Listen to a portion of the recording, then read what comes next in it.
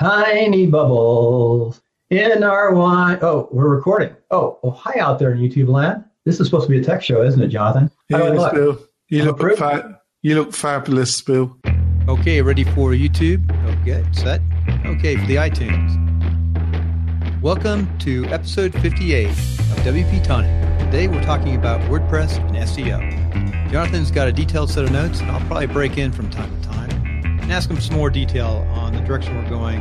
We had a nice conversation last night on Blab, actually, about WordPress and one of our new members in the community. So it's a really timely topic, and there's a lot to SEO. Jonathan, tell us what the outline you want to talk about today. Well, so basically we're going to cut this into two shows. The first show we're going to talk about the general principles, and then in the second show, which is going to be our plugin show, we're going to talk about plugins that help you with SEO, search engine optimization. And obviously you build a website, Bill, and you do your best and you put your sweat and tears in it, but most people want to get people to the website. The way you do that is through search. Mostly is two ways, or there's some other ways, but there's two main ways: natural organic search and paid advertisement. So most of the plugins that help you optimize your website deal with what is called online SEO, and I'll just plan to quickly go through some of the key areas that, as a newbie or intermediate, as a business owner, you're probably going to try and do some of this yourself, or you're probably going to hire somebody to help you do it. And it'd just be handy to be able to speak the language, understand the basic principles. It's a bit like lots of things, you don't exactly have to become an expert, but it's a good idea that you know what the powers would. Yeah, sure. Yeah, I'm breaking real fast too, just as when you talk about, I know you're going to talk about plugins in the next show, but the Yoast SEO plugin is the number one plugin. And just as a shortcut, if you just install that and play with it, you're going to learn SEO, the Yoast way as you go through this. Kind of. You learn the Yoast explains, what to do, but it's the Yoast way. There's a lot of different versions. A lot of different people have different opinions on the Yoast SEO process. Yeah, it's not a science. It's a bit of science and art mixed up. And one thing too is Google changes their algorithms often, as we know. Yeah, they do. So basically, I'm just going to go into a broad thing. So basically, how does Google judge what sites should appear on page one and which sites shouldn't? Well, they look for keywords and phrases. They index everything on the internet. One of the ways they judge a website is they look at the words that are used on the website, and they expect structure to be done in a certain way. And that structure tells Google what the page, the post, the website should be about. So they expect it in a certain format, and if you give it to them in that format, that's a good start. Then there's who links to your site. If your site is seen of real value, one of the signs to Google that your site has what in kind of Google talk is called authority, is the actual quality of the links. Other websites or other online leading voices in your industry or hobby or whatever you're trying to rank for have chosen to link to your site and to things that you're saying on the site. So, and there's a couple other things, but they're the two main ways that Google make a judgment call about your site. And most of the plugins that we're going to talk about in show 2, they deal with what is called on-site SEO. And this is the kind of structure of your pages, posts, and the website that you've got to kind of develop and then give to Google. And Google have published quite a lot of detail how they like data to be given to them. And unfortunately, they changed the name, but it used to be called Webmaster Tools. And the help section there kind of spells out how they like the structure. And there's a lot of online articles that you can Google. There's like Moz. They got a lot of data, a lot of free information for beginners, intermediates, that will tell you the structure.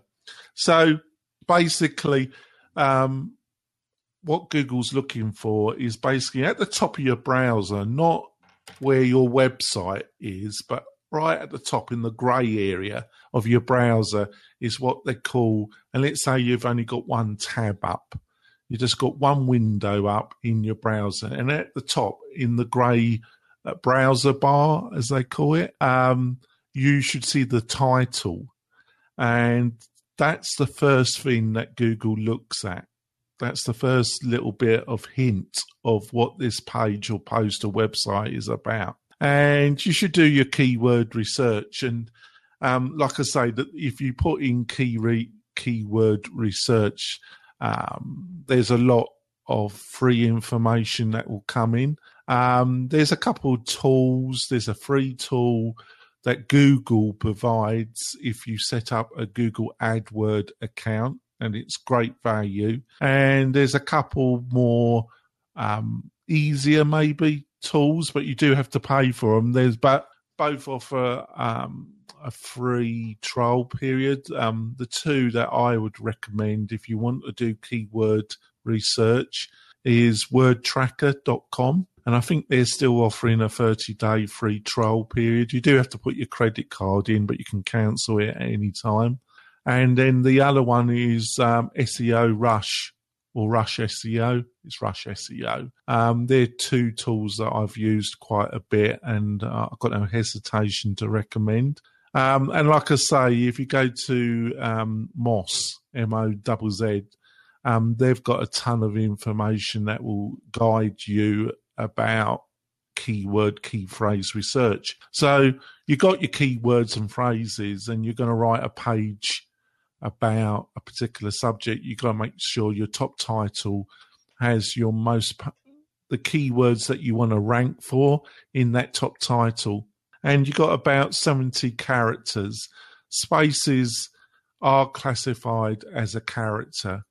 So you haven't got an enormous amount. And you want to remove your kind of little ands and ifs. Right, the best idea is just to write a sentence out and then make sure it has your keywords in it, and then remove the little words out of it. Right. So then we go on to the next bit that Google expects. And when I was learning this, it was, and I still think it's important, is that every page should have a H1 tag. And what is that? Well, your site, if it's WordPress powered, is a mixture of three fundamental things. It's HTML, CSS, and PHP. And these are the kind of basic languages that construct your site. And when it comes to HTML, your kind of tag language, your fundamental tag language, there's a certain number of tags that denote the size of text. Because remember, when this was first developed, it was developed for academic papers. It was before even browsers could handle images. And they just wanted a format for academic papers with headers. So every page should just have one H1 tag. And unfortunately, it's really easy to tell, but not all themes, the main page title, that when you make a page, you have a title field, and that should be your main H1. Unfortunately, not all themes obey that. If you need to alter it, it might be a good idea to do it if you can. What a lot of themes do is your logo your actual logo, they make that the H1. And they have a text box, and you don't see the text. They move the text outside the actual screen. There's a lot of themes that do that, Bill, and it's not the best idea. It can make, you have to go in and modify the theme if they're doing that. It's best to have a different H1 tag for each page rather than just having one that's the same on every page. So that's another thing that Google looks for, because it's looking for a kind of structure of information. And like all these plugins, they all help you structure it. Then the next thing it's looking for is it tends to look at the first 300 words of your post and page. And people used to do what is called cramming. They used to write something out naturally, and then they would look at their keyword research, and then they would cram keywords into it kind of semi-artificially. It's not a really good idea to do that. You could get penalized by Google by doing that.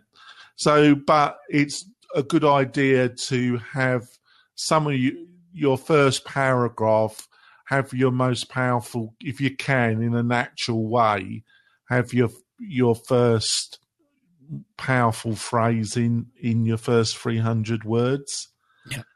Also, if you're going to have links to other pages or to external websites, if you really want to help another site, or it's got an article that really links to yours and will give value to your audience, it's always best if you want to have the link in the text. That's another thing. Another thing which Google looks for is your images. When you're importing your images into your image library, there's an alter tag, and you should tag your images, and you should name them. If you can name them and include a keyword in your tag, that will really help as well. Another thing which people don't realize is when you're linking out, if you're in a very competitive sector, and this has become you're spending a lot of time on SEO, and it's having a real effect on your bottom line of your business, you've got to be aware that linking to sites that are more, in Google's eyes, are more established, have more credibility, it's a good idea, but linking to sites that have a lower credibility than your own site, you actually give those sites a bit of your own credibility. You're giving them a bit in the trade. It's called link juice, and by linking to less established sites in Google's eyes, how do you tell this? Basically, Moz and there's a couple, if you're using Chrome or Firefox, there's a number of free plugins that you can install that will tell you the actual ranking of a website and its credibility with Google. There's a couple. Moz does one that is quite good. And that's how you tell. And that's one of the factors when people are really, making money from a website. They're not too keen to link to a site that's got lesser ranking than their own site, because they will be giving some of their own ranking to external site. So, like I said, I've gone through the image. I've gone through some of the things you've got to be aware of in links. The other factor that these plugins help is that you used to see a lot of sites and their actual URLs, if they were set up in the kind of the default permalink setting, and that's in your settings. I think it's the fifth one down, and it's permalink settings. And a lot of time you used to see it at default. The problem with that, it produces a horrendous URL, which actually Google doesn't like. But you got like month and day and name, and you got custom structure. And a number of these plugins give you actual recommendation of the little snippet of code that you got to put in into the custom structure. And what that does is normally provide much better URLs. Also, when you make your page or post, you have got the ability of editing URLs and putting some of your keywords into that. But normally, unless you're in a very competitive thing, what it normally does is if you use custom structure, it will take your main H1 page title and it will use that as your URL. That's how it normally works. But be aware of that because that can affect your website. The other thing, and maybe you can help me here, Bill, because I can never pronounce this correctly. Canonical. Canonical, yeah, it's a tough one. It's a tough one to understand too. Basically, you can have the same area. You can set it up, unfortunately, when you're setting up your website, and it's really easy to do this when you've got certain areas of your website that are HTTPS, you've got a secure socket layer certificate, and for some reason, you don't want to make the whole website. So some parts of your website could be under HTTPS, and then other parts could be just under HTTP.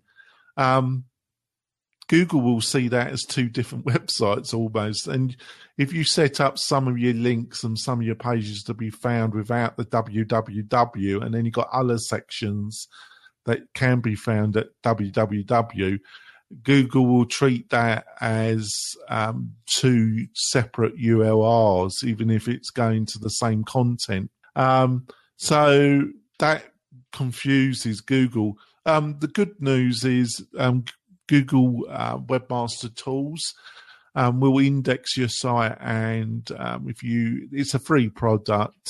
When you've got it all set up, you can ask it to index it, and it will actually tell you if it's finding a problem in that area.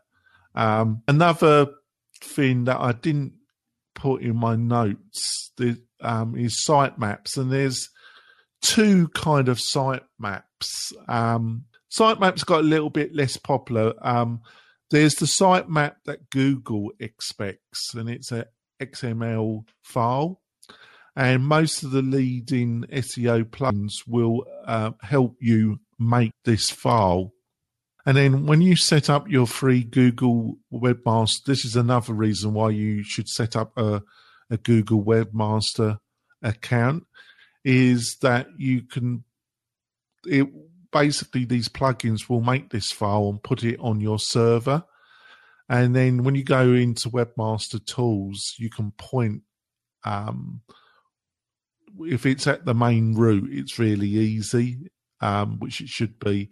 And you just put the name, which is normally like index.xml. And then Google can find all the structure of your website and then start indexing it really quickly.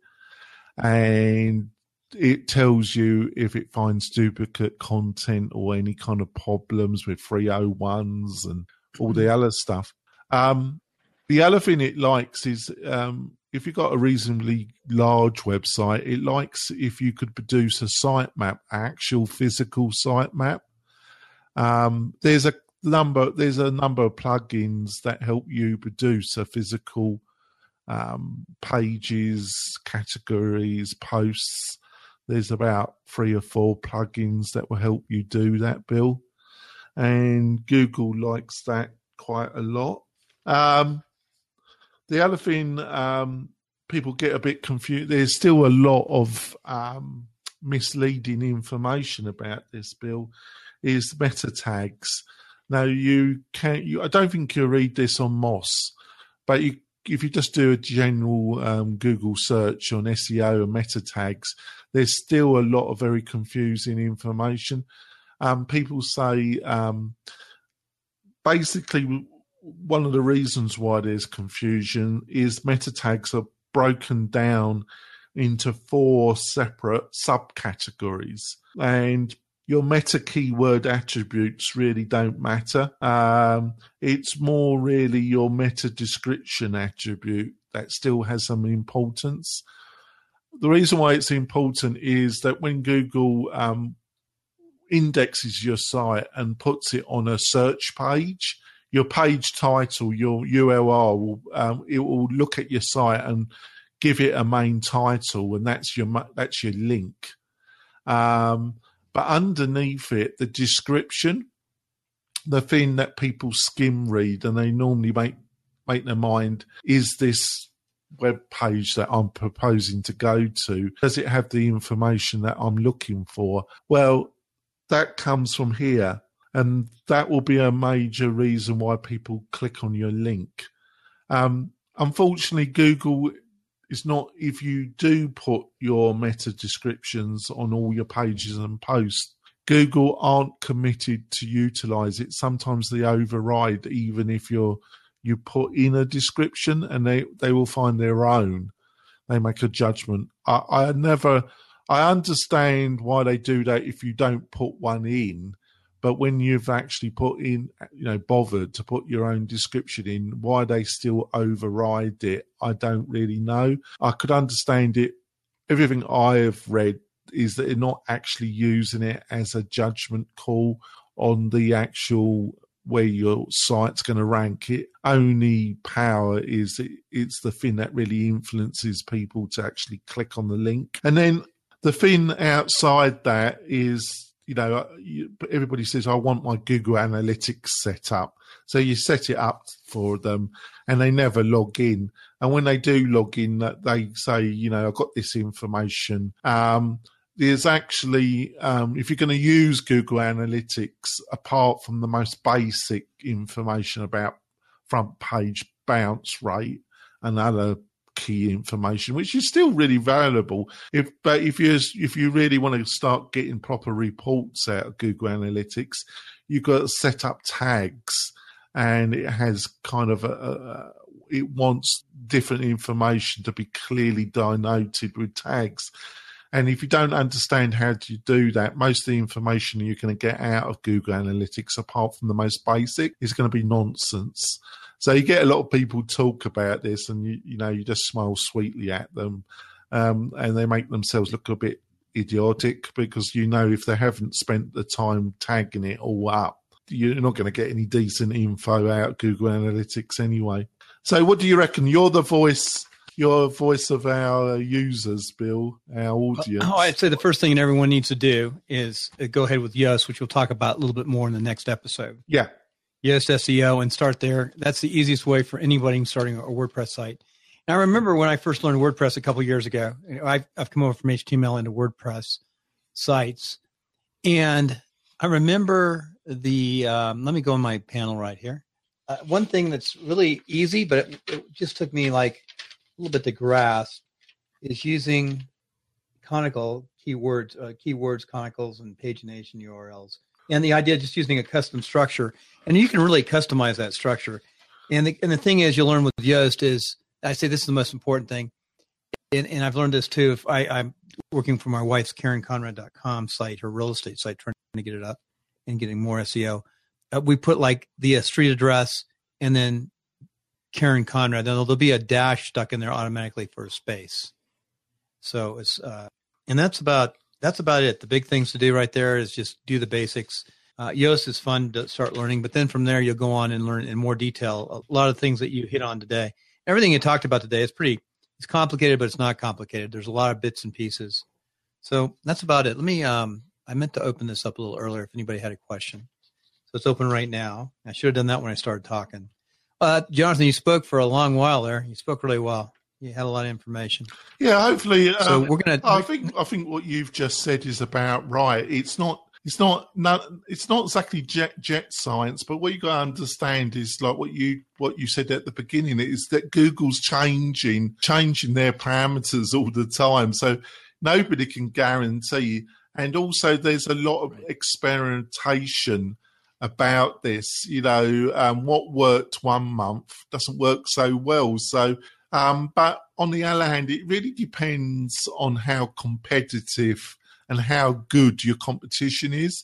And right, that's true. What I'll probably do, not in these two, but in a future episode, really give you a description on the tools and my methodology where I look at the competition for a client and I kind of judge for the client using a number of free tools and a couple of paid tools what the competition is like and what the basic landscape of competition is online. And then we can make some kind of judgment call about how much time, energy has to be put in to get some kind of result. And of course, the other factor, Bill, is when it comes to natural search, this won't happen overnight unless, we're talking about months, 6 months, 7 months, 8 months of continuous work and developing the site and your links and your structures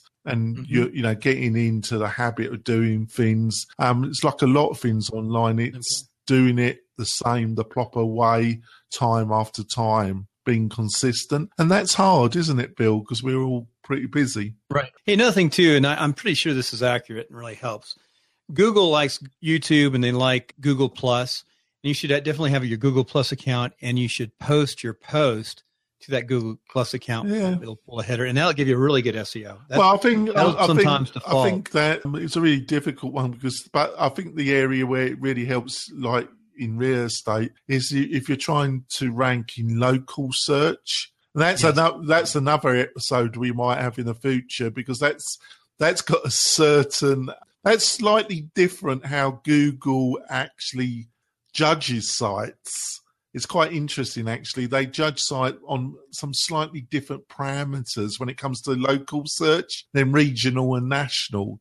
And I'm not going to go in now. Next episode, we might add that. I might add that in, actually, because that's quite interesting, actually. All right, Bill? I just put in Google Plus Open House Reno in the Google Plus account. And it came up with me videoing open houses in the collective. Yeah. That's the first thing. And then it came up. Yeah, that's good stuff. Hey, Jonathan, next episode 59, we're going to be continuation. We're going to go into the plugins. For those watching. Yeah, and we'll talk about local search as well, maybe. So for watching live, I think that'll be good when we actually dig into the plugins. This will be even a little bit easier to understand and grasp. This again, SEO is just a process and a learning process. Just start with the basics. Yeah. So no questions from our audience. We thank you for the 5 or 6 that tuned in, or actually 11 who tuned in live. And we're trying this new platform also. As we close, folks, we're using the Blab IM to create this podcast, which I think is the greatest thing on earth. We've got to finish up with at least some bubbles. So if you want, you can go to, first of all, remember to go for Jonathan, go to WP Tonic to find this post, and you can go to Podcaster's Home to find my sites and my posts. And we'll have this up, somewhere, but here's the bubbles. So as we start this is called Cam Twist. Are you guys out there on watching for Google or Google IM? It's not Google, but for Blab IM. Cam Twist is the little tool that we're trying to show folks how to use. It takes a while to use and really mess you up initially, but once you get it down, you just like the bubbles, don't you, Bill? Yes, the bubbles. Love the bubbles. You go to the cube.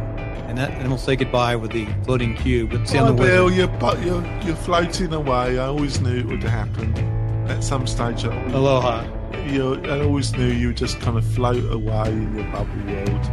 So off you go. So take care. Hope folks push. If you're watching this on iTunes, if you're watching this on your iPhone, go ahead and press the artwork, and the link will pop up, and you can watch the YouTube video. Good night. Good night.